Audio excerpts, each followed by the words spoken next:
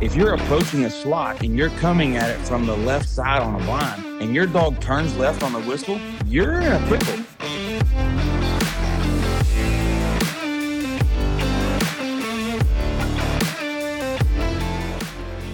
What's going on, everybody, and welcome to another episode of Under the Arc. We are your hosts. I'm Zach. I'm Allie. And it's been a crazy weekend. We had a very busy weekend. Alamo Retriever Club had its first spring training day out in Kyle. Had a good turnout. We had a lot of good feedback from some newcomers of the club who got out there and got to train, got to work with their baby dogs. Special thanks to the club members who worked that training day and helped out those new members and made them feel welcome. I was down in South Texas and had a good training day down at the Ranchito, and you were pretty busy too, weren't you, babe? Yeah, I went to a dog show this weekend. Parker got his champion title and won Best of Breed twice, and then Molly got her Rally 1 title, which was super fun. We had a good time. Awesome. I wish we had more time. We'll have to go on another episode. Me and you can sit down and go through Rally and all that kind of stuff. Would you want to do that? I would love to. I think Rally is so fun, and it's really accessible to the average person, too. Yeah, and Molly's adorable. Y'all are just an adorable team. I love watching y'all do that. It's a lot of fun. Some of the people who are participating with us walked over and were like, your dog is so cute. She was wagging her tail the whole time. She was so happy. Yeah, well, I mean, she is. She's adorable. So some quick reminders, y'all. Our hunt test, our HRC spring hunt test is in Kyle, Texas on February 24th and 25th. Entries are open. So be sure you get in there. We should have some baby dog or started stake walk-ups pending availability if you're not able to enter early. For those of you that don't know, we provide a dinner to all the participants Saturday night, and we'll have a silent auction, maybe a raffle, maybe a live auction. You never know. Just come and show up and hang out and have a good time with us.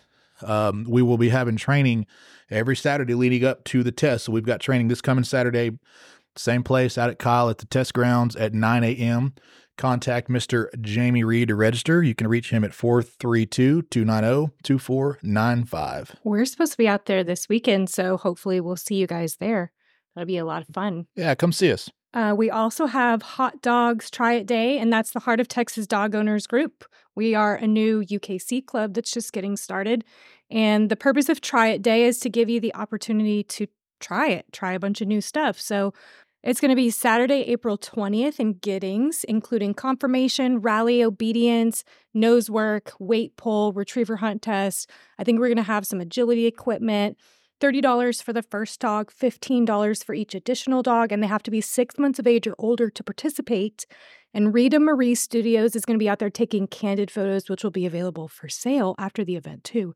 So that's going to be super fun. My little puppy, Eris, is all about her nose. When we go places, she sees the world through her nose, that's for sure. So I'm really excited to try nose work with her because I don't know anything about it, but it looks really cool. Yeah, for sure. So check that out if you're interested. And so let's get into it for the night. So this week we have Miss Kristin and Mr. Rody Best of Best Retrievers. And we're really excited to have them on this week. We want to thank you guys, first of all, so much for coming on and doing this episode with us this week. We're really excited to have y'all. Hey, it's our pleasure, Zach. I'm glad y'all started up this podcast. I think it's pretty informative and glad to be part of it. Yeah, I'm looking forward to it.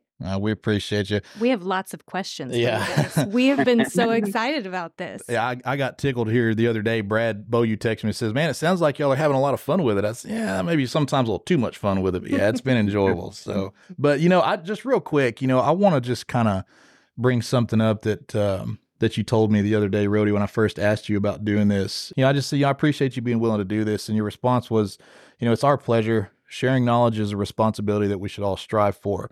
Man, that struck a chord with me because anytime I see you, whether it's at a test or, if I'm heating up brisket at a hunt test for you guys or whatever, you're full of information. You're willing to answer questions, no matter how tired and sunburnt you may be after a test. You're willing to stand there and talk to us. And now y'all are taking time out of y'all's evening to do this with us. So just seriously, the club as a whole and Allie and I just thank you guys very much. Y'all have always been so generous with your knowledge and information. I think I remember I went to a lot of seminars and stuff myself when I was learning. And a lot of pros helped me, kind of learn my way. And I remember, I believe it was a Don Romaine seminar that the Waterloo Club put on. And that was something that that in his little handout, his manual to all the participants was something about sharing knowledge and passing it along. And I've always kind of stuck with me since then. For sure. That's cool. Yeah, that is awesome.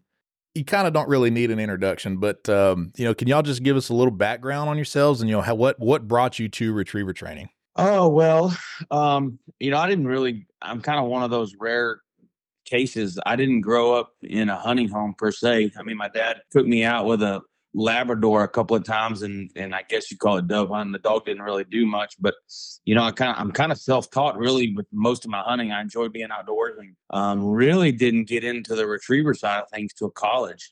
Buddy of mine took me goose hunting, and I just loved the interaction between dogs and it combined with hunting, which I had a passion for. And it just kind of took off from there. And like, most people, I trained my own dog and then made a bunch of mistakes and learned from that. And I trained another one. And then some friends kind of wanted me to help train their dogs. So I kind of started doing it part-time. And then at some point it turned into a profession. And I mean, it just kind of took off from there. And she can tell her story because she kind of came along after when we first went out on our own. Yeah. Yeah, I definitely got started because I'm married to Rody Best. So whenever we started in 2006, I had been watching kids for 9 years, and we moved out here in 2006, and the boys were 4, 6, and 8. And whenever we made that transition, he decided, let's try to see if I could train dogs alongside him. And so he started training me to train dogs, and that's where it all began. Yeah, for sure. Yeah, it just got to a point where I couldn't do it by myself, and I needed the help. And hiring an employee was scary, so she just kind of fit the bill perfectly. Well, and training kids and training dogs, there's a lot of similarities in the way that you raise kids and the way that you raise puppies, right? There is a huge. I mean, it's very, very, very similar. It's amazing, actually, how similar it is. I feel like knowing a little bit about dogs has made me a better mom. Yes, definitely. For sure. Yeah, it definitely got me ready to be a parent. Well, not ready to be a parent, but it helped. It helped things along a little bit. The only thing is the dogs don't necessarily talk back. This is true. You can put them in crates. That's right. So can you guys walk us through your program a little bit and your philosophy? Because like we talked about last night, yours is a little bit different from some of the other folks in the industry. Yeah, so I've done, I don't know, 4 or 5 of these podcasts, and I think it took until this one, just now you asking that question, I made some connections that I don't think I've ever made before. And that was, I've always said I have a knack for training softer dogs, and that the hard charging dogs are much easier to train because they have all the desire. You just got to channel it. Absolutely. I think what happened was I started up in the retriever department at what was at the time called Triple Crown Dog Academy in Hutto, and now it's called Starmark.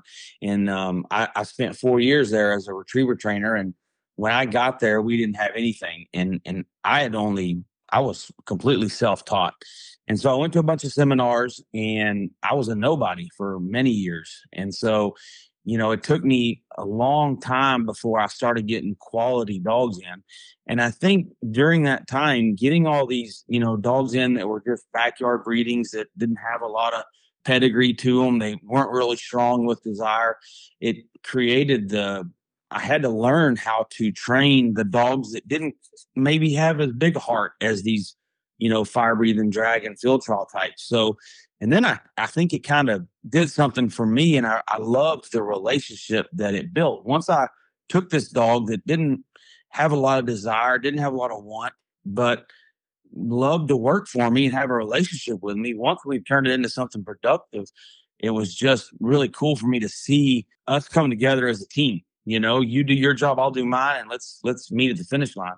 And that's what I think since then I've always enjoyed that process. I've chased a bunch of ribbons and won this and won that and done this and accomplished that. But my favorite memories are the ones with the dogs that were maybe half as good, that I had to work twice as hard on to get there. And it's more rewarding for me. Well, tell us a little bit about the value of a solid foundation. I mean, you can't you can't build a house on a bad foundation, obviously, and the same goes for in dog training. So, tell us a little bit about the value of a solid foundation and how that translates into being successful in the field. Well, I think that kind of answers the question that Allie just had, and that is how our program works, and that's kind of what we base our entire program on, and that is a solid foundation. Yeah. So, we believe very, very strong in a solid obedience program. I learned early on that I could impress, an owner when their dog went out and did a 150-yard retrieve, but they were more happy that their dog behaved during the week while they were in the house. Their wife was happy that the dog behaved and didn't jump on them and didn't get in the trash and stuff like that. I was a little lost as to what was really, the most important thing. And that was the dog makes a good house dog and a good family companion animal, more so sometimes than being a good retriever out in the field. So we've learned to really stress that part of our program and spend a lot of time on that. And I'll let Kristin kind of go over the obedience side of it. Yeah, please do. Yeah. So whenever, back in 2006, when we first got started and everything, and I was learning alongside Rody. First of all, starting a business, having 3 little boys was challenging. We moved to a whole new location and had no friends out in this area or anything like that. And it was honestly a challenge on our marriage. And in the process of that, someone shared a book with me called The 5 Love Languages. So we started reading the book. And while we're reading it, and I know that sounds kind of getting off subject, but through the process of reading this book, he's training me to train dogs. And I'm reading this book about 5 love languages. And I'm like, man, dogs have these same 5 love languages that we do. And he kept telling me, each dog's different. You have to meet the dog where it is and get the same end result. But every dog is different. So you can't just train a dog, or you can't just train all dogs the same way. You have to find the baseline of where they're at, figure out what do they love? How can I build a team with this dog? And the key to that is a relationship. So by meeting them where they are with their love languages, we are able to build a really solid team and get a dog that wants to work with us, despite it being a soft dog or a harder headed dog, and get to the same end result. Honestly, I feel like we were even able to get further than what we could have before I figured out how these dogs think similar to the way that we do with the love languages. That is so cool.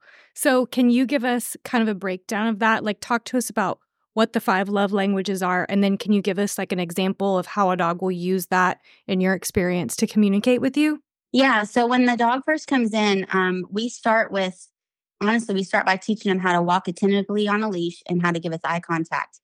And then in the first 2 weeks of the program, we flood them with petting, which is physical touch. Words of affirmation is praise. Gift giving is treats. Acts of service is like interacting with them with a toy, if it's just an obedience dog, or if it's a retriever, throwing stuff for it. And then quality time is quality time. So in the first 2 weeks, so in the first 2 weeks that they're here, we're just literally, if they offer us a sit, we're petting, we're praising, we're doing retrieving, we're trying all of these different things to see what are we able to get the most out of the dog with, which one of their love languages. So we call them rewards. Which ones do most dogs, like for instance, we have 3 dogs right now that we have a new intern that's working for us, and she has 3 dogs, and it's treats, petting, and praise. And that is pretty common with a younger dog. But what I have learned is dogs that come from older couples, they have a tendency to be way more quality time. And I've kind of figured out that dogs' love languages are based on the way they were raised up until the point that they got to us. The way they received in most cases. Yeah. Yeah. That's a really cool observation. Yeah. And so then in those first 2 weeks, we just informally teach everything with all of the love languages that we're offering to them. And then after that, we take that and we start formalizing the actual training and starting with sit stays and down stays and play stays. But the first 2 weeks is just getting to know the dog and getting it to its full potential as a team. Yeah. Well, and if you're speaking their language and you know what they want, they feel more connected to you and they enjoy the experience of training. And then they're looking at you going, what do you want to do now, boss? Exactly. And then, so we kind of take our obedience program and we divide it into 3 different sections. So we have the first 2 weeks is that part of it. The second 2 weeks is starting to formally like sit stays, down stays, and actually starting to teach them that it's really not optional, because the first 2 weeks is pretty much all it's optional. They're just offering it to us. And then the last stage is the e-collar conditioning. Mm-hmm. And but I mean, we've got, by the time the first 2 weeks, we have gotten everything taught to them. Right. They have the understanding of it all. We just have to expand on it. Yeah. So you're starting with not pure positive, but primary positive, right? And then you transition into more control once the relationship is built. That makes perfect sense. Yeah. So we do the primary, like we're primarily positive in those first 2 weeks, unless they're being disrespectful. So we help them to have clarity, and disrespectful behaviors are not tolerated at all. But you'll get petting, you'll get praise, you'll get treats if you offer us behaviors that we want to see. Yeah. Even if that's just eye contact, or that's attentive leash walking, or it's walking up and keeping all 4 feet on the ground instead of jumping up on us, if that's a habit that they had when they first came in. Yeah. And this is a big step away from a lot of force-based programs. Yes. But what is nice about it is, when you get to a hunt test and you can't correct your dog, you don't have that e-collar on them or whatever method you use for forcing them to do things, then it's like a preacher's kid. They go crazy. They go wild because now all of a sudden they've got all this freedom. Yes. But our dogs, they've been trained for the relationship and for the teamwork, and not because they have to, because I'm forcing them to. So I think our dogs tend to behave a little better. I mean, there's a lot of other reasons, but I think that relationship is key. Yeah, I could say I've definitely seen that sitting behind you at the line. Your dogs have consistently had some of the best line manners in the Central Texas Hunt Test game. That's for sure. Yeah. Well, thank you. I enjoy having a dog that's under control. I get so embarrassed and so frustrated. And I know there's people out there that do the same thing when they get to a hunt test and their dog embarrasses them. I feel that with just the slightest step out of line. And I've seen some dogs just be completely unruly. And I can't imagine what some of those owners are feeling. But it's very, very important to me to have a well-behaved dog, whether it be at home or in a hunt test or anywhere. Well, and you also, it's not just at the line, I love watching you line a dog up for a blind, because the level of communication there is like, I could just watch it for hours. It's so fascinating to see the two of you move as a team. So I can totally see that communication that you guys are building and how it transfers long term into a really well-oiled machine. Yeah. Yeah. Well, and you're talking about things that you notice about them on the line. For those of us that don't judge, I'm stood back there and watched Rody drop a dog off the rig, and you can see the relationship, Rody, from the time you pull the dog out of the trailer. I always say, and I've heard other people say this too, it starts at the truck. Mm-hmm. If you're having trouble at the truck, you're probably going to have trouble at the line. And, when y'all get to that first holding blind, dogs are alert. They're not fearful. They're happy to be there. So it's very evident to anybody that's looking and paying attention and knows what they're looking at, that everything there's a relationship there. And it's a lot of fun, just to kind of echo Allie a little bit. It's been a lot of fun to watch that. I mean, it's teamwork. It's, the dog does the work and you're kind of driving the bus, but if you're not in sync and one of, your teammate is not willing to cooperate that day, or it can be disastrous. So you just have to have a nice, well balanced. It's about balance. I still correct them and they still know I'm their leader, but I'm a fair leader. If you do good, I'm going to praise you. A lot of trainers, it's very easy to get onto the dog when they step out of line, but they forget to give them that little attaboy. All right, I'm proud of you. That little fun bumper, at the end of a session. And I love doing that. Yeah, for sure. Well, and you'd mentioned earlier, training soft dogs. So can you kind of shed a little light on the difference between training a soft dog and the fire breathers, man, the ones that that almost seem to just choose disrespect when they wake up in the mornings. Yeah. Yeah, and again, I think it just goes back to I've had a little experience with them over time, and that's kind of how I got started. But some of my best memories, I always tell people, especially like when Luke was working for us, and some of my other trainers that want to be successful, and they talk about winning this or winning that, and I tell them kind of the story, and they look at me like, you're crazy. One of my favorite memories is or two memories actually, is a couple of dogs that I was successful with, and one of them was a show champion. He ended up being a show champion, black Labrador retriever named Chet, owned by Mark Watson and Debbie Watson. That he wasn't exceptionally talented, but he had a big heart. He really wanted to please me, and doubles he was pretty good at. Triples, so he struggled sometimes, and his water work wasn't great, but he had a big heart, and we could work together, and we could accomplish things together. And the other one I have is a Chesapeake Bay Retriever, of all things, that I passed at a Master National, and he ended up being a show champion as well. And neither one of them were just superstars, in the retriever world, but man, they just love to please me. They love to do whatever I want them to do.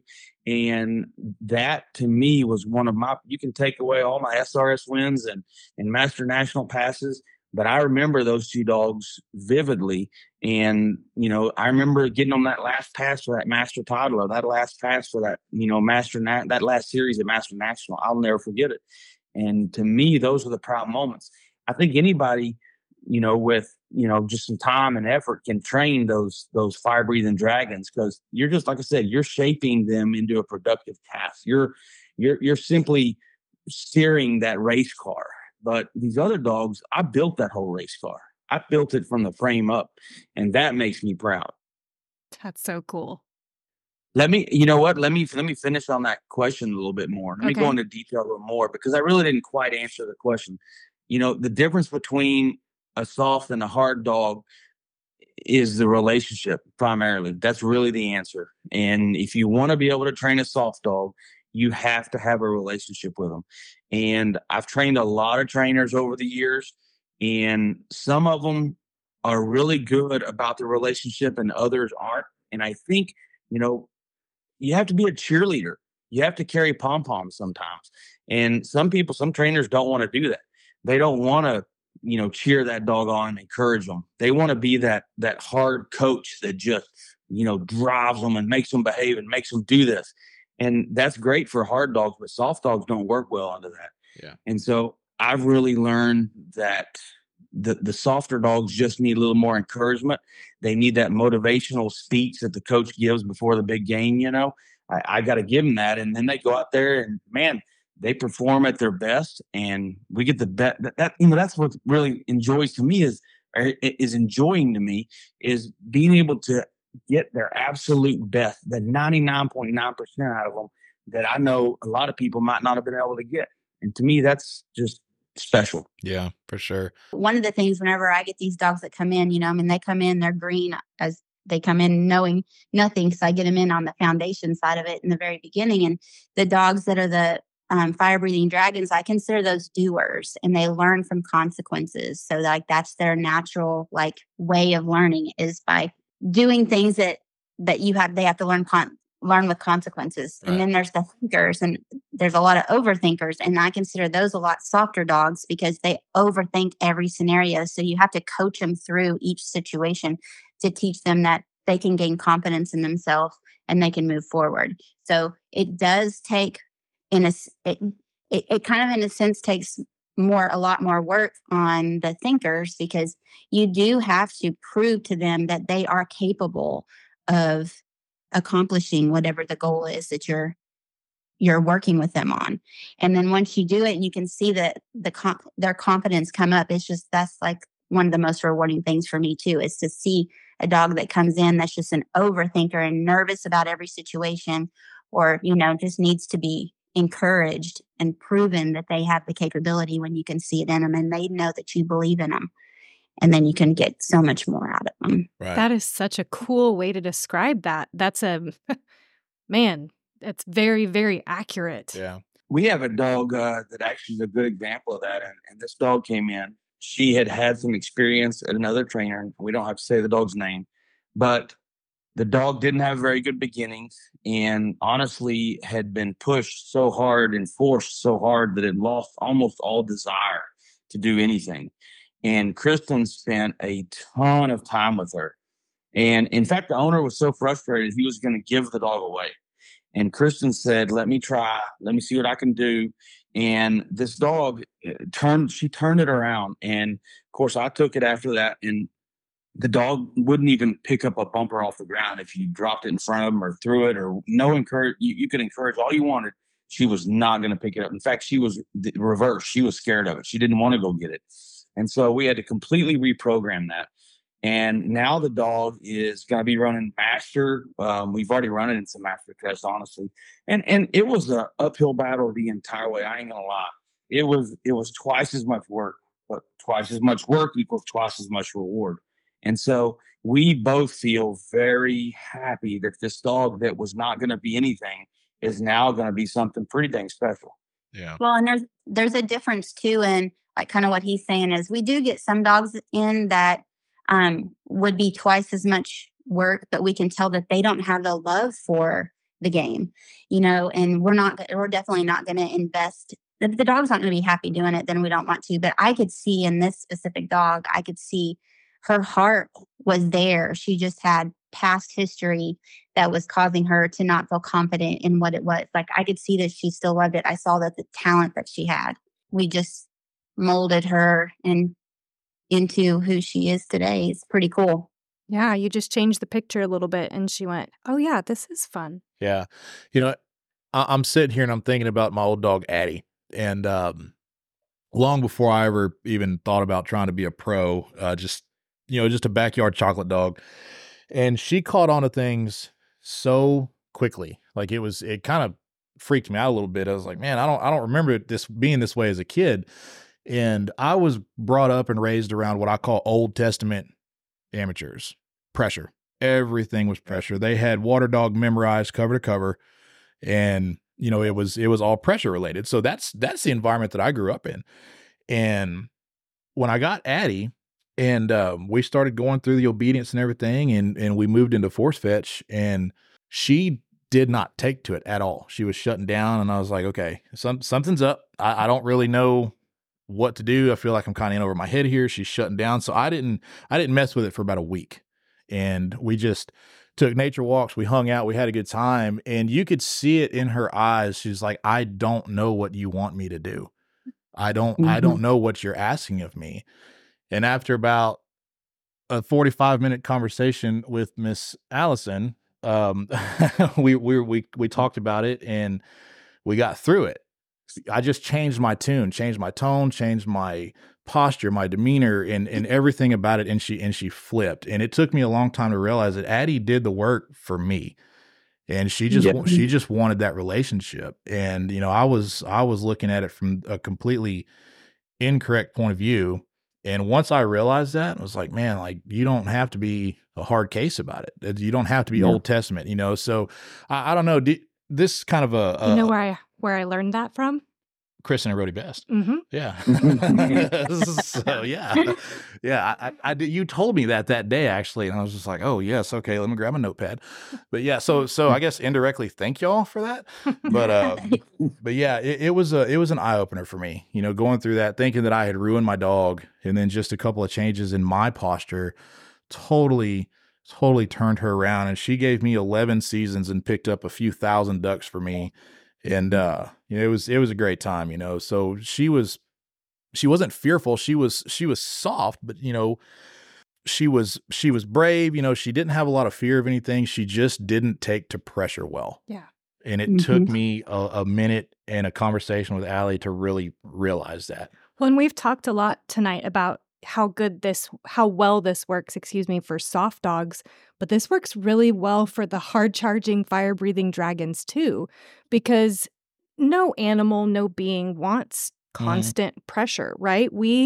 You nailed it, Kristin. I love that talking about the 5 love languages, because all beings want to be loved. We all want to be told we're doing things right.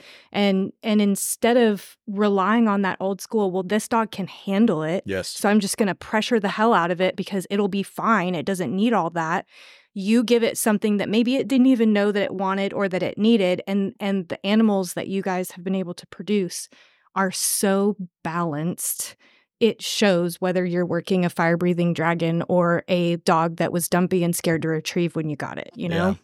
Yeah, and I think that's the sign of a good trainer. I mean, we've in what, how many years? 18 years. Let's see, '06 we started, and this is 24. Wow. Yeah, so 18 years.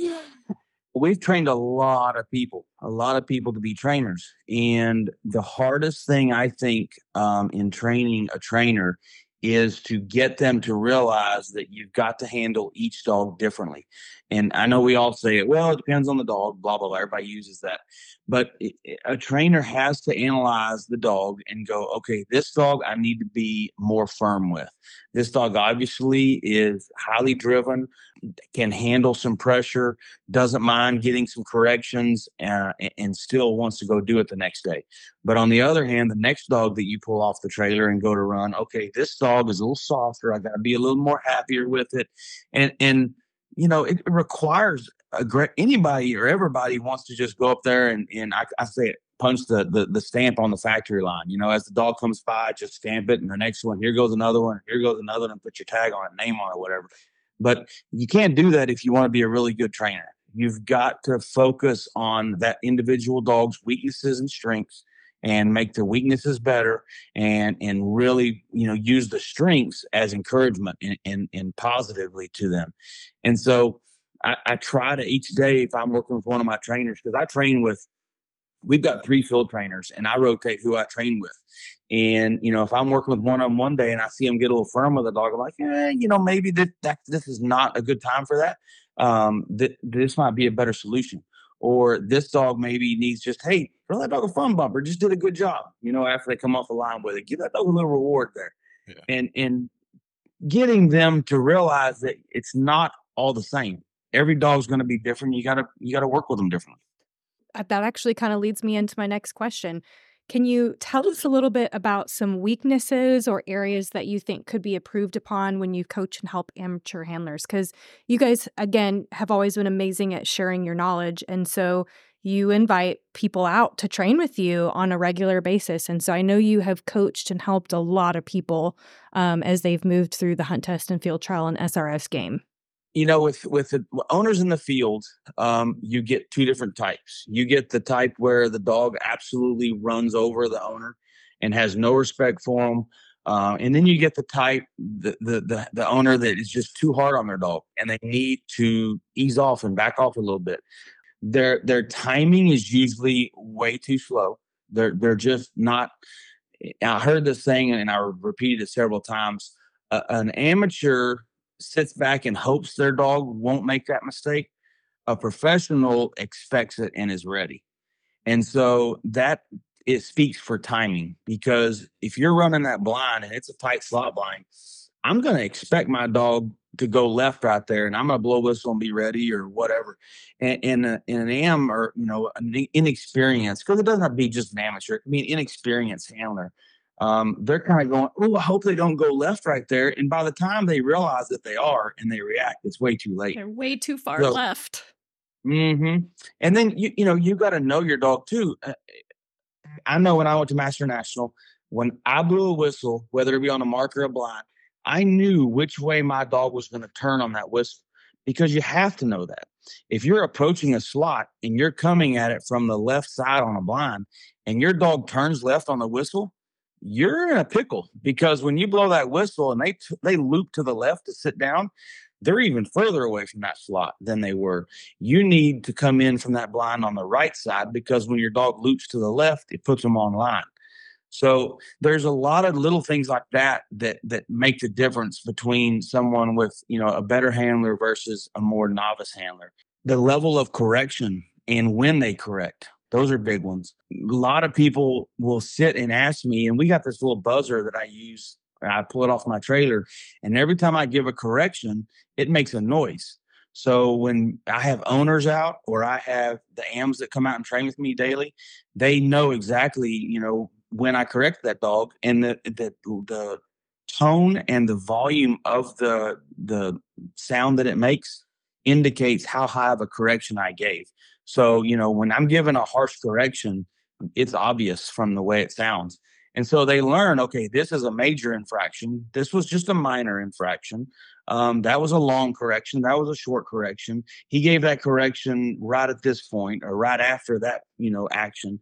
So it just takes a lot of experience. I mean, the people that run one dog, I mean, my gosh, I feel for you, because when I get to a test and I run my first dog, I'm like, okay, I can make this adjustment. I make this little tweak here. And by the third or fourth dog, I'm pretty much got this test figured out, and I'm going to run it as best I can with each dog. But an AM, they get up there with one dog. Shot.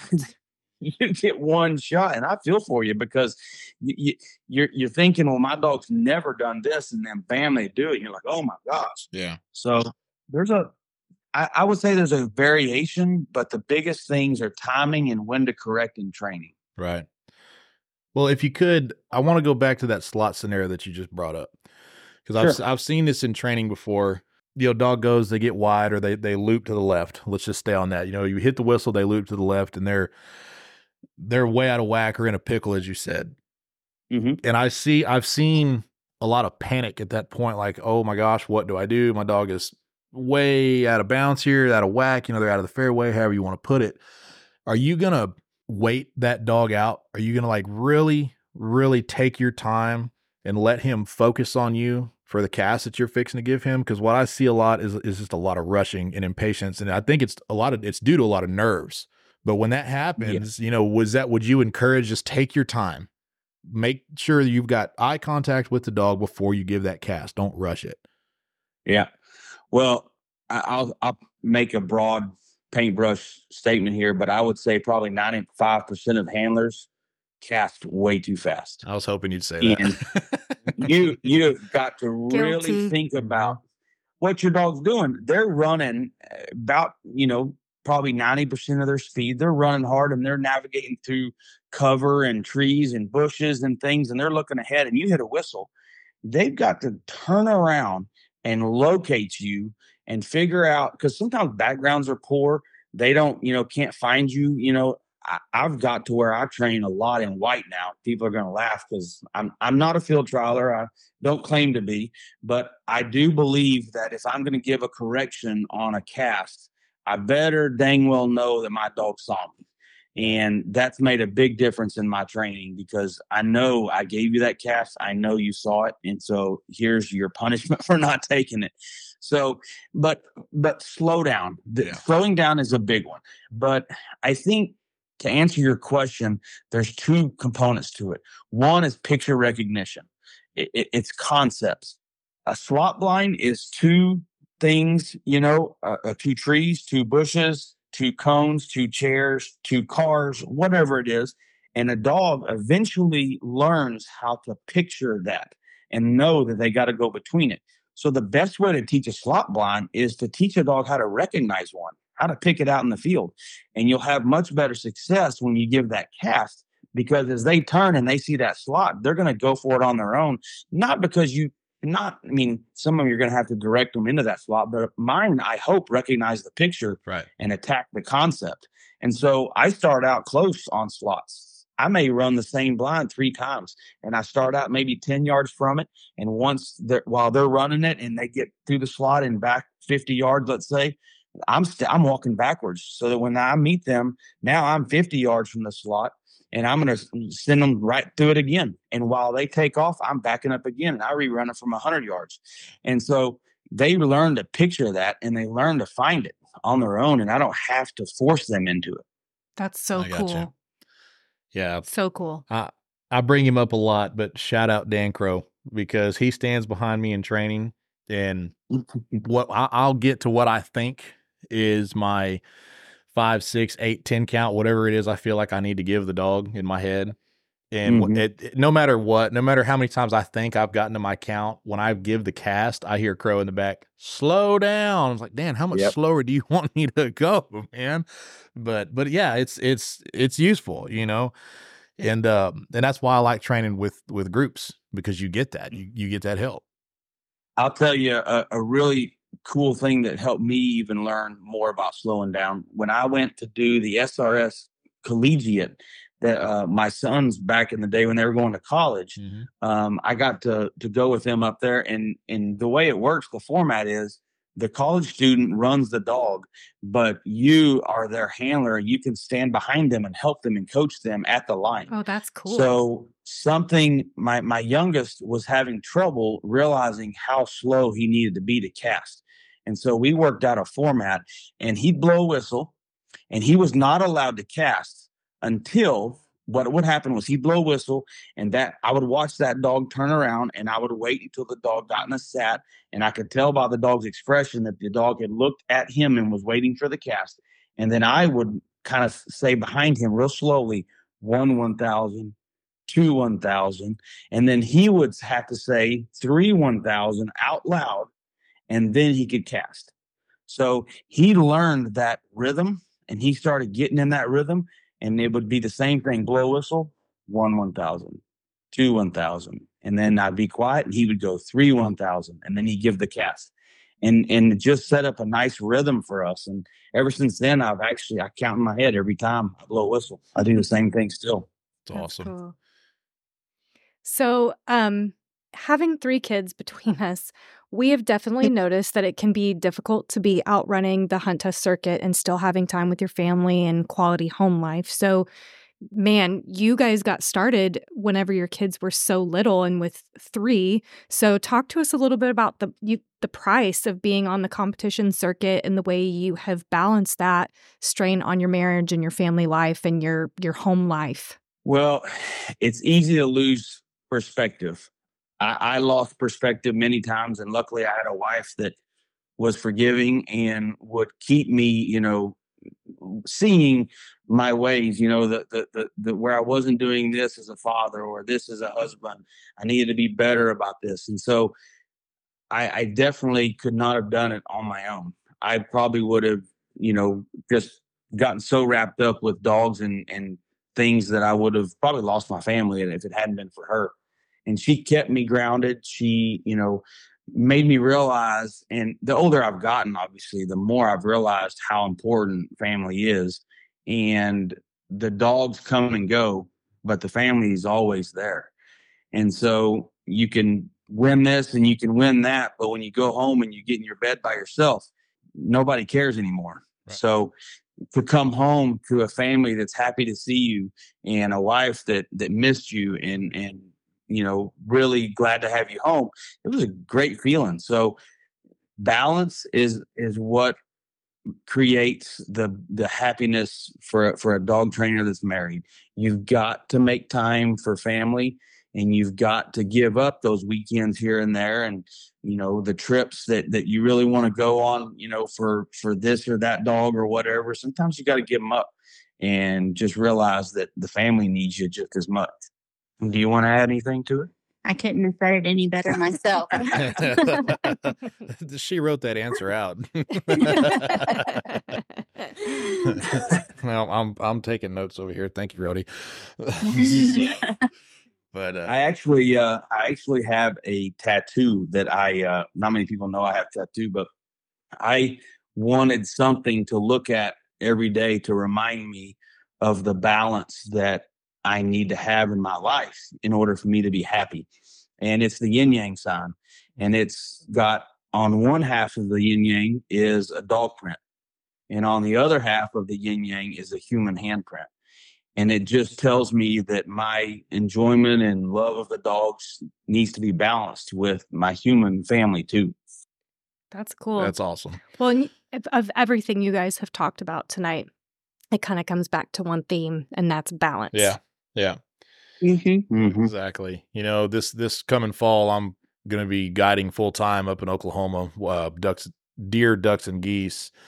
And Allie and I have talked about it at length, and just like, should we? can we, this and that, and so forth and so on. So this particular part of the episode kind of hits home because this is a in-depth conversation that we have quite a bit. You know, it's a long way to be away from home for a long amount of time. So I'm really appreciating this particular part of the episode. So, but I kind of hate to get out of that. But the next question is, you know, so you've been so successful in so many different venues, be it hunt tests, Super Retriever Series, field trials.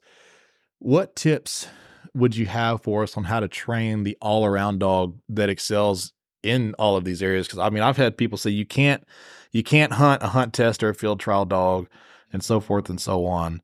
So what tips would you have for us on being able to train one that excels all the way around?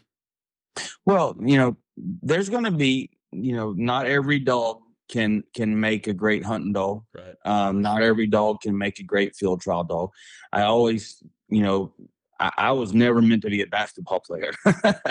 I was just not built for it. And no matter how much I practiced, I just couldn't get good at it. But there were other things that I could do good, you know. So the most important thing is, and we've said it again, you're going to hear it again, is the foundation. Yeah. If you don't have a solid foundation, the rest is just not going to happen. It's just not. You can stick Band-Aids on stuff and try to fix it. But if your dog can't obey the sit command, then you shouldn't even be doing anything else. You should be just working on that. And so have a good foundation, but more importantly is train a higher standard. Try to always, if you're going to be running a junior test, be training at a senior level before you go run a junior test. Don't go to a junior test hoping you're going to pass. Go to a junior test going, my dog's doing really good and could probably pass the senior test, but I'm going to go run junior right now because I know we're plenty ready for that. Yeah. Don't go run a master test if they're doing mediocre senior work, because all you're teaching your dog when you go to a test is, look, you can behave however you want here, you know, because I can't get on to you and you can do whatever you want. It's like taking a kid to a candy store.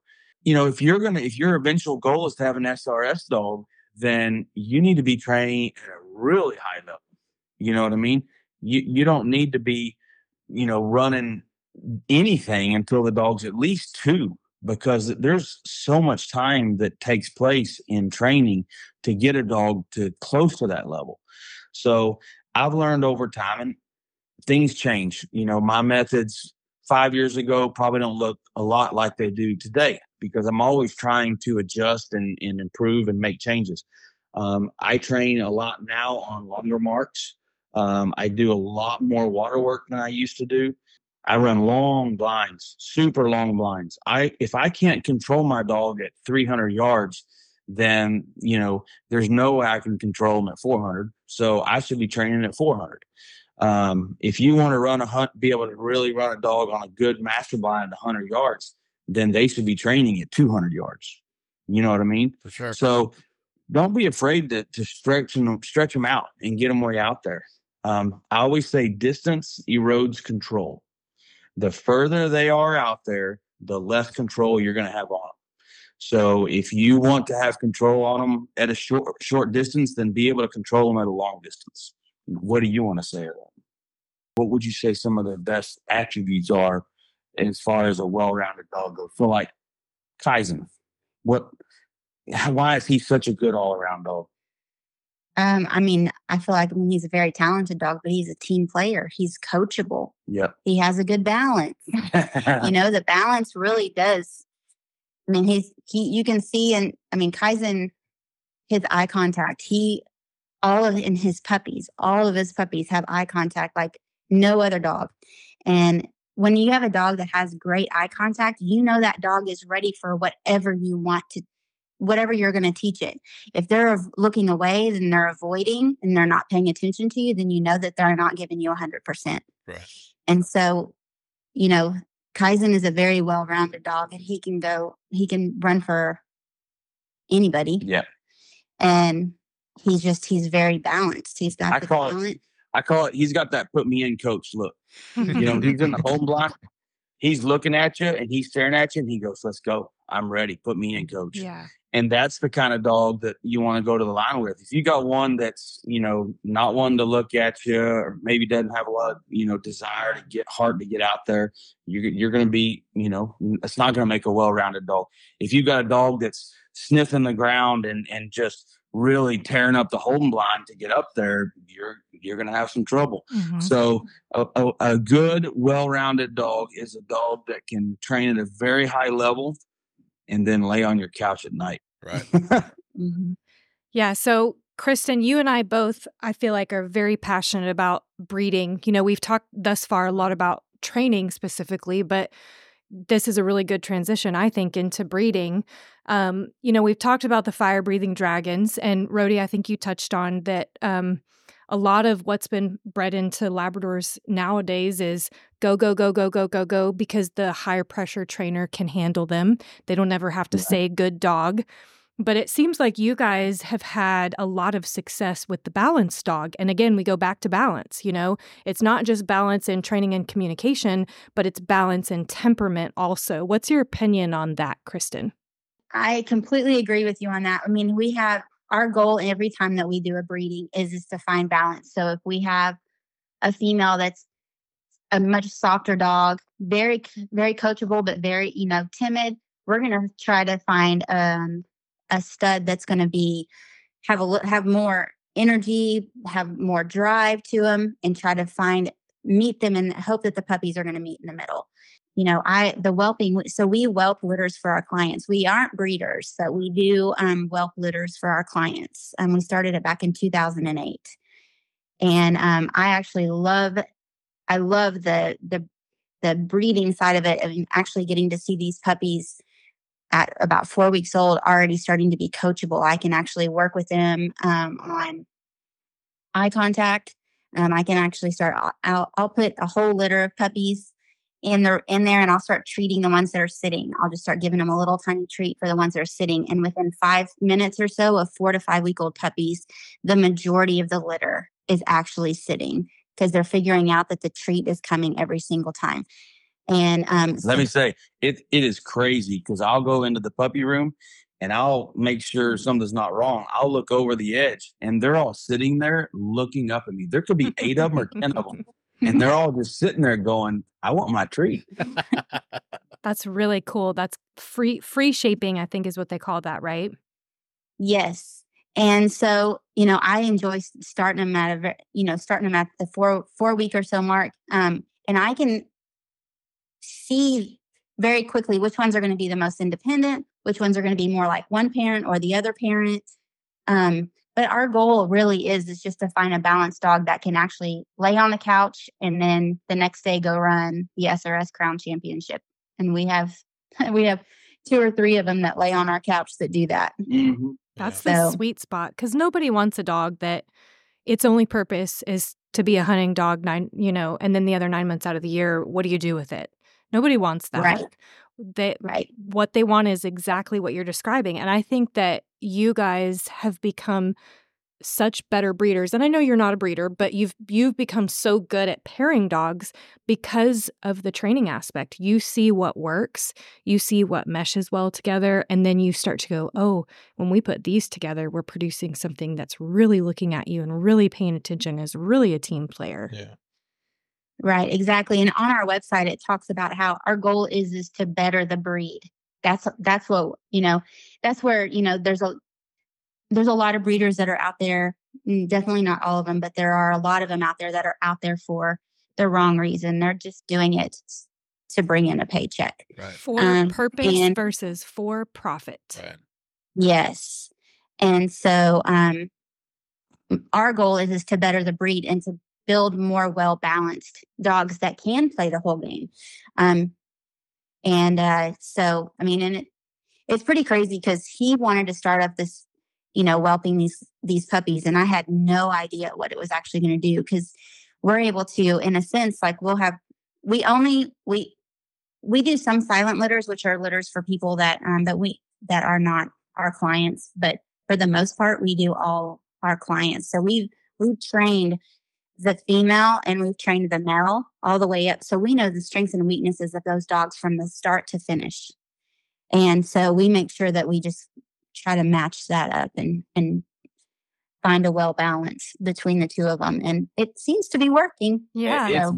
It's been terrible for me though, because every time she pairs a breeding, I'm like, ooh, I'd really like a puppy out of that breeding. Yeah. And I do the same thing. now I think I'm up. Yeah, I think I I'm don't up know to how like, many you have now. I'm up to like 5 or 6. But probably, Yeah. That's the hard part. it's hard for me because I remember, training this dog or that dog, and then I'm like, man, that dog was really talented at a young age, and ooh, that the other half is really talented too. Gosh, can you imagine them two together? Wow, so it makes it hard to pass on some of these litters. Well, Not my fault. Kristin, It's not my fault. if my memory serves me correctly, you didn't really want to get into whelping litters and stuff, right? Initially? No, I just didn't know what I was getting myself into. And I'm kind of one of those people that I don't like to fail at things. I'm kind of a perfectionist and working on that constantly within myself and just trying to set goals to have imperfect progress instead of trying to be a perfectionist. But when we started, I just didn't feel confident enough in the situation to be able to make the decisions that I wanted to make to get the best dogs. But over time and just educating myself and really learning the litters and just really, spending the time with the litters and recognizing how much you can actually do with a litter at such a young age.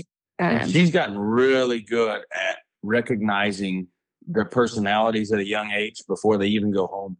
And I can give you a prime example because we had this breeding that I really wanted a puppy out of, and I told her which one I wanted, and she said, "You're crazy. That dog is wild."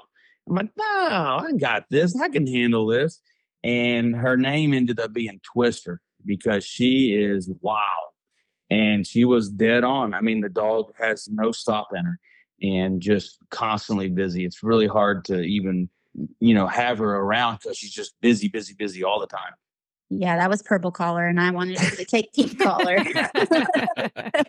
Well, that was going to be my point with that question. It was something that I thought you, if I remember the story correctly, you were like, I don't know about this, and now you have become like the puppy queen. Yeah.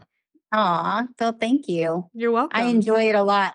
I'm glad I did it. I'm really glad I did it now. Well, I'm curious about something as far as breeding goes. I've heard some trainers or handlers, whatever you want to call them, say that the dogs now are not as hot or they're quote unquote softer than the dogs of say 10, 15, 20 years ago. And now I still see and hear about and train with some really hot bred, just fire breathers. But I hear that quite a bit. Well, the dogs these days just aren't, they're softer than they used to be. They can't handle the pressure anymore. And that gets me curious because I've never been able to get an answer out of them when I ask the people that say this, the dogs are softer now.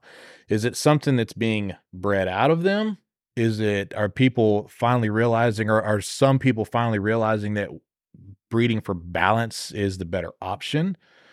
Or is it just one of those evolution things where the dogs nowadays are just not quite as quote hot as they used to be? I hear that a lot from mostly just from older trainers trying to be as respectful as possible, but I've never been able to get a straight answer out of that question. And I don't know if there is a straight answer. You and I have talked about this a little bit, Allie, and it's just like, well, people realize that you need to breed for balance more than anything. Yeah. I don't know if I'm the perfect person to answer this question just because we don't get a large range of types of dogs in here. So, a lot of our dogs that we get in here come from our puppy program, honestly. Mm-hmm. And so, if I got a lot of the pure field trial lines in here, I might be a little more educated on that. But I think from my limited experience that you're probably right. And the reason I think you're right on that belief is because I think the methods of old school were heavy force based.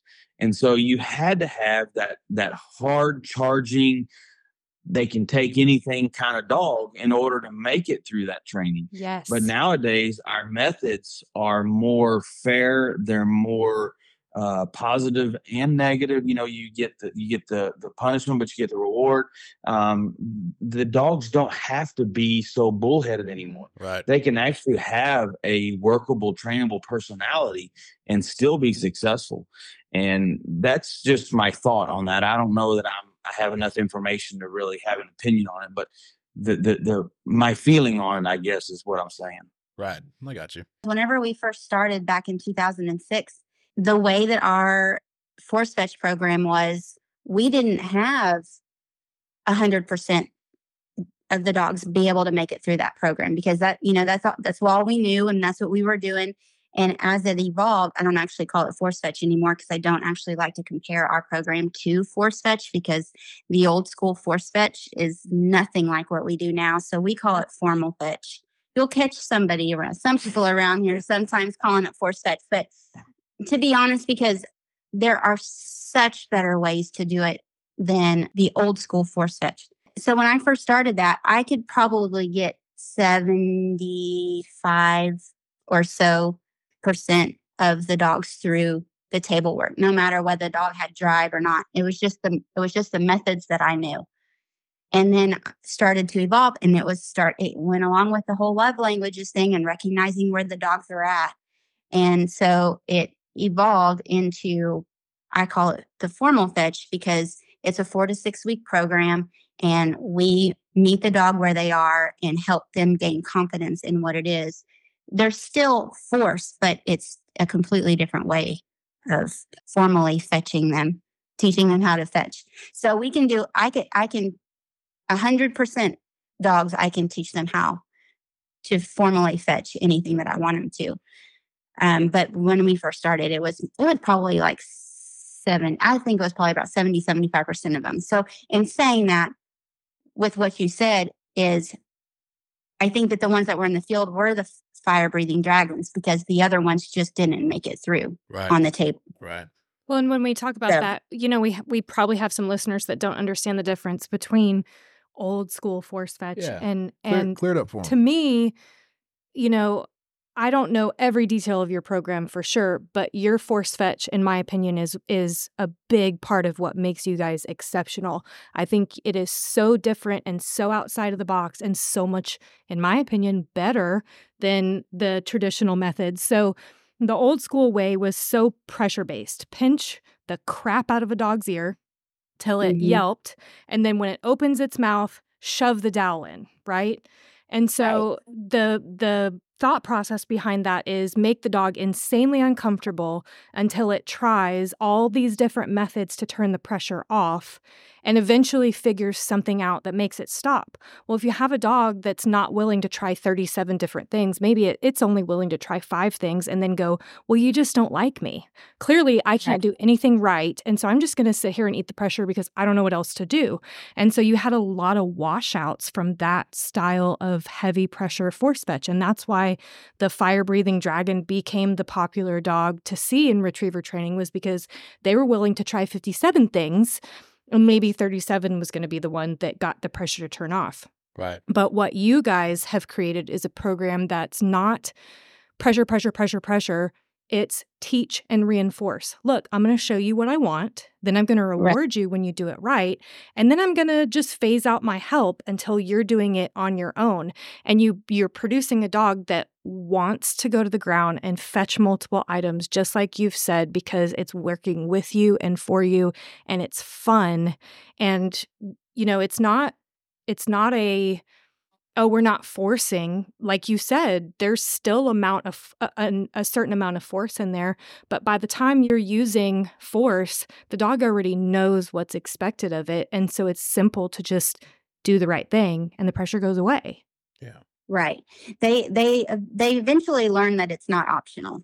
They have to do it, but they have the opportunity to do it successfully without going that hard pressure route. So, yeah. Well, and it makes, you talked earlier about the dogs who are thinkers versus doers. Yeah. Those thinkers can become successful. And I feel like those thinkers are the ones who figure out the pattern. You know, when Yes. Rody, you were talking about the slot blind, the thinkers are the ones that go, oh, 2 items over there, I'm supposed to run between those, maybe a little faster than the doers. So your methods have really made the thinkers become a lot more successful. Yeah. Well, you pretty much nailed that. Yes, you did. Yep, that's exactly right. I'd like to think I'm a student of the game, and you guys are just doing such an exceptional. You're a cheater. You've gotten to train with them before. I just got to say thank you guys so much for being so open. You know, I really wanted Luke to bring that up whenever we did his episode and talk about how he met you and just followed you around to hunt test, because again, you've just always, both of you have been so open with your knowledge and understanding. And I just really appreciate the amount of time that I got to spend with both of you learning all of this really cool stuff. Yeah, thank you. I appreciate that. Luke was one of those rare gems, one of those people that just can't get enough information. He is always learning, constantly consuming information, and he'll take it from anybody. He literally would listen to anybody at a hunt test, at a field trial. If he could pick up a tidbit of information, he will do it. Yeah. So this has been awesome.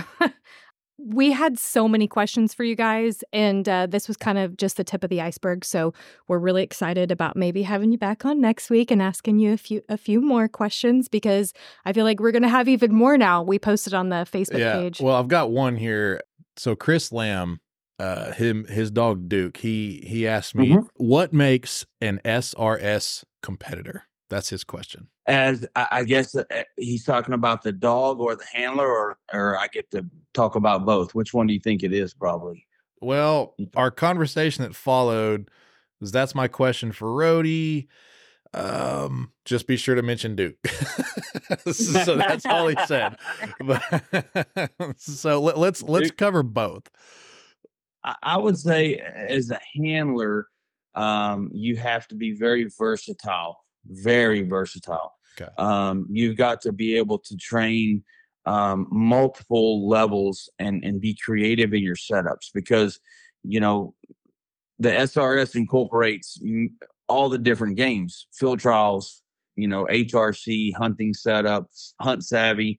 So every trainer, every SRS competitor definitely has their strengths and weaknesses. And I can remember years ago, back when I was running HRC pretty consistently, I couldn't wait till we got to the hunt savvy or the HRC portion, because I knew that was going to be where I made up ground.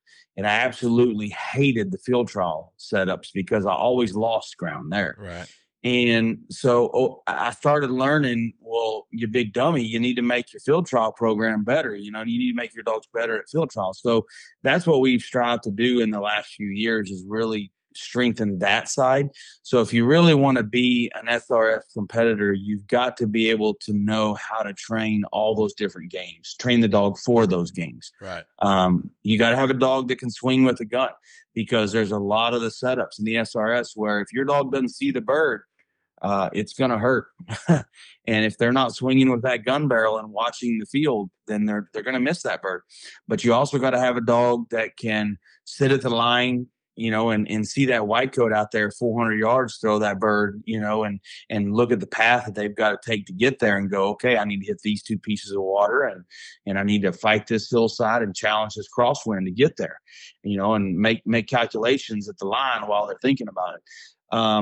But as far as like the dog itself being an SRS competitor, honestly, you need to start out your dog at a young age. And this isn't a firm. I've got plenty of hunt test dogs that I converted to the SRS that proved to be very competitive and very good. But I think your best chances, if you really want to take the easiest path, is to train your dog at a young age for field trials, and then convert them over to the hunt test game later. Give them a good solid 2 years of field trial experience of going long and learning those concepts at a distance.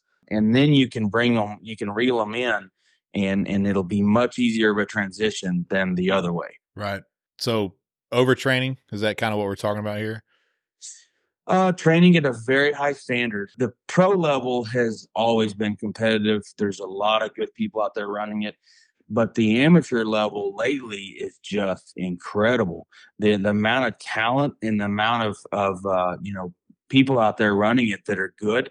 I mean, there's a pro from Louisiana. I mean, an amateur, sorry, from Louisiana, Ron Anderson, who's been running his dog against us in the open division, and doing freaking good and beating a lot of my dogs. And that just is a testament to how good the knowledge and the training and the breeding and the information that's out there nowadays for an amateur to sit back and learn and be competitive at that level. It's out there, folks. You just got to look for it and find someone you can train with that is a good handler and can teach you. And I love teaching people, Yeah. and so I've always enjoyed that. I've trained many trainers and I've trained many owners, and I just love it. I got you. Well, you may have just answered this last question, but this last question, well, next to last question, but this for both of y'all. What advice, what tidbit, tip, whatever you want to call it, would you give to a young handler that's maybe not sure about getting into the hunt test, field trial, whatever game that they want to choose? What advice would you give to them for somebody just getting into this? Let's say they've got a raw junior level pup and they're wanting to get into this a little bit heavier. What would you say to them, you and Kristin? I would say train at a high standard. There's so many people that get started and they start out at such just kind of a I hate to use the word sloppy because it's not their fault. They just don't know any better. Right. There's a lot of methods out there, a lot of trainers out there that are really at a high level, especially in Texas. There's a lot of good trainers in Texas. Go find one and throw birds for them or work for them or spend your weekends or your vacation or whatever you can learning from them and watching them. If you can emulate somebody, this goes back to something I always told my owners when they said they wanted to join a club. I would always tell them, hey, I want to go join this retriever club or that retriever club. And I always tell them that the person that comes up to you and is the first one to tell you how you should be training your dog is probably the last one that you need to be taking advice from. Go find that person who is up there with their dog and you like the way their dog looks and you like the way they carry themselves and you like the professionalism and the way that they are just clean and crisp.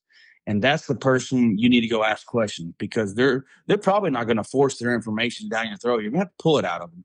And that's the good person that you want to get information from. So train at a high standard and use your time to find resources to make you better. Right. You said something, and it kind of reminded me of something I heard recently that was, it's not about how much time you spend with a dog. It's about how intentional you are in the time that you spend. Oh, 1,000%. 1,000%. You can come out and say, if a trainer works for me and goes, well, I worked all my dogs today. Well, yeah, I could take them out and throw 3 marks and put them on the truck and say the same thing. But did I really push them a little bit? Did I teach them something new today? That's when you worked all your dogs that day. Yeah. Yeah. We went over this in episode 1, train with purpose. Yeah, I like that. Yeah, and that's one of the hardest things I think I find every day, as long as I've been doing it, is I come out to the field and I'm going, okay, what have I not done lately? What do I need to teach them? What concept have I not covered lately that I need to cover? And a lot of times hunt tests are great for me because I'll go that weekend and I'll run 3 series and I'll make notes on my phone and I'll be like, I need to do a wipeout bird. My dogs are not good at wipeout birds. Or I haven't been, their line manners are not good. I don't like their line manners. You need to go back and work on that. And so the next week I have motivation all week to be setting up stuff, training with a purpose, because I'm going to strengthen those areas. I have a long list, a big long sheet where I have every concept and every, wipeout birds, short birds, crisscross birds, hip pockets, all of the concepts that we see at tests. I got a long list of them. And I go back and look at that list and go, okay, have I done this concept? Nope, it's been over a month since I've done this concept. I need to do this tomorrow. And so it's hard because you got a big level of dogs, or dogs at all different kinds of levels, and being able to train that concept for all those dogs is hard. But that's why you're a trainer. Exactly. And this may be splitting hairs, but, train with purpose. But if you go to a test and, if you had an issue with a hip pocket concept or a wipeout bird or a slot blind or something like that, you train with a purpose, but train what you're seeing. If you're seeing an issue, don't move on to the next thing and create another issue. Train what you're seeing, get through that, and then move on. Well, and it's just like Rody said earlier, on that slot blind, I'm going to start close and then I'm going to move back and then I'm going to move back and then I'm going to move back. Yeah. Don't just put your dog in a situation and then burn it up when it makes the wrong decision. Teach it. Yeah. And then reinforce break the it down. decision. Yeah. Yeah, break it down. That's simplified. That's what a lot of people don't realize is they go out and they set up these slot blinds at 100 yards and they run them. They go Monday, they go do a slot blind. Tuesday, they go do a slot blind. And by Friday, they're still pulling their hair out because their dog is not going through slots. But if you will go up at 10 yards and send them through it and back up, send them through it again, back up, send them through it again, and then do the same blind the next day in the same place, your dog will start to recognize those pictures. And every concept we do, a hip pocket, throw the long bird as a single first, and then throw the short bird, and then throw both of them. Break it down into simple pieces. Don't throw a hip pocket 5 days in a row and be frustrated at the end of the week because your dog can't figure it out. Yep. You're making them take too big of bites. Yep. Break it down into small pieces. Simplify or clarify. And I personally think there's a difference in the two. Maybe correct me if I'm wrong there. If you think if there's not a difference, but to me, there's simplifying and there's clarifying. Make it very clear to the dog what it is you want. That's right. Set them up for success. Exactly right. Miss Kristin, do you have anything that you would like to share with a newcomer or a young handler? Imperfect progress is one of the things. Like whenever I'm training trainers up, one of the things that I constantly am telling them is just like we were just talking about, simplify back. We had a situation today with one of the trainers was working with a little, he was working with a Cocker Spaniel and he's working on recalls off leash. And the dog, obviously wanted to come over to us because we had another dog with us and we were just way more. We had one girl that worked for us and she said, you need to be sexier than a squirrel to these dogs. And I thought that was the funniest thing. So she told us that she's like, as a trainer, you've got to be sexier than a squirrel. So we obviously in this specific situation with this Cocker Spaniel, he kept wanting to come over to us. And we eventually got him to go back over to his trainer. And then he wanted to call it and just not work on it. And I said, we got to keep working on this, working through those type of situations like that to help give clarity, just like you were saying, Zach. Clarity, simplify a situation and do repetition after repetition, even in the foundation side of it, so that the dog has clarity in what your expectations are on it. And right. I struggle with perfection myself personally. And one of the things I have to tell myself all the time, every time I get a dog out, is that my goal is in every session is to have imperfect progress because they're not capable of being perfect and I'm not capable of being perfect. Mm-hmm. So our goal is to have imperfect progress in every session. So remember where your baseline is from the session before and try to have imperfect progress during the next session. Another thing I tell new trainers that are working for us too is after they finished a group of dogs that have come through, I'm like, okay, what did you see in these dogs that you consistently that you want to see better in your next group, and write it down and set that goal for your next round of dogs. Because you can do that. I still do it. I was like, you can do that for the rest of your life as a dog trainer. You can always get better and recognize the things that you need to work on. Like sometimes it's a personality thing in the dog, but if you see the same thing in 3 to 4 dogs, then it's actually on you. Yeah. There's something you're doing that you need to work on. Absolutely. That's so good. That is good. Well, we're about out of time, but I have one more question. I promise it's the last one. You're good. Kristin mentioned, the SRS Crown Championship earlier, and it reminded me of this. When, Rody, did Sport Dog start making and carrying bow ties? and where can I get one? And for those of y'all that have no idea what I'm talking about, now you're gonna have to post the picture. So I posted a little promo thing earlier. It's like a collage with the Under the Arc logo and just a couple of little pictures of Kristin and Rody. And one of them, I stole the picture of y'all at that banquet or whatever it was, and Rody's got that whistle bow tie on. And I've ever since I saw it, I've been just envious of it. And call me a hillbilly. I don't care. I want one so bad. You need to start selling them in an Etsy shop. Yes, because y'all have got to put that in the merch line. Like, seriously. So you have to know what that's about. So give us the SRS backstory. Yeah, the SRS Crown Championship has a big hats and bow ties. Yeah, it's called Big Hats and Bow Ties, and it's their opening ceremony. And when they first started doing it, I thought, this is the silliest thing I've ever heard of. Let's focus on the dogs. But it's turned into a really cool event because it celebrates a year of hard work by the handlers, by the owners. We've traveled thousands of miles, run lots of series, had some success, had some failures. And it's a chance for us all to sit around, have a good laugh, see everybody's costumes they wear, because you dress up your dogs, you dress up yourselves, you wear the women wear the biggest, craziest hat they can wear, like a Kentucky Derby type of thing. Mm-hmm. And the guys wear whatever kind of cool bow tie they can come up with. Well, she came up with the bow tie thing, and I thought it was the greatest thing I've ever heard of. Yes. And most people probably would have been embarrassed to wear it. I thought it was the coolest thing anybody had. And I still can't believe we didn't win. I think something happened. What? That's rigged. Rigged. We should have won. Yeah. You should have. But yeah, so in the end of May, R&T Calls they have a Callapalooza over in Stuttgart, Arkansas every year. And as we're getting through the episode, I was thinking about that dog whistle bow tie. I was like, man, I'm gonna glue two Duck Calls inserts together and make a bow tie out of that, and wear a tuxedo T-shirt and a Duck Call bow tie down Main Street, Stuttgart, and just make a statement, man.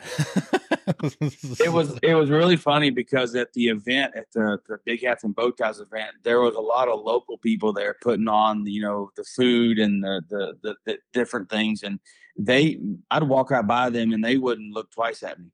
But if anybody had ever had a dog and had a whistle, and I walked by them, they saw that thing, and instantly you could see their eyes light up and go, "Oh my gosh, that is cool!" Yeah, because they knew what a dog whistle was, but some of the people didn't. So it's such a creative idea. Absolutely. Well, do you know yet if y'all are? I mean, I know you haven't really even gotten your test season going, but do you know, will we be seeing y'all at Alamo's AKC this year? The plan is to be there. Yeah, we've got I think 7 master tests on the schedule and 14 SRSs. So we're going to be real busy. Cow. Well, I'll have the brisket and pulled pork ready for you, buddy. I love going to y'all's tests. Y'all put on a really good test. I think most people that think about going to Alamo, the first thing to think about is just how far it is to get down there. But it's not a bad drive. Yeah. And y'all do the grounds are awesome. Y'all put on a really good test. The organization's there. Everything is there, for a really good test. So if anybody out there listening has not been to an Alamo test, freaking sign up for it, because y'all have a blast. Man, we appreciate that shout out, Rody. We really do. But man, we really appreciate y'all both for being on this evening. Babe, where can they find this podcast? Yeah, you can find us on Apple Podcasts, Spotify, Amazon, and we'd love it if you would like, share, and subscribe. Thanks for listening.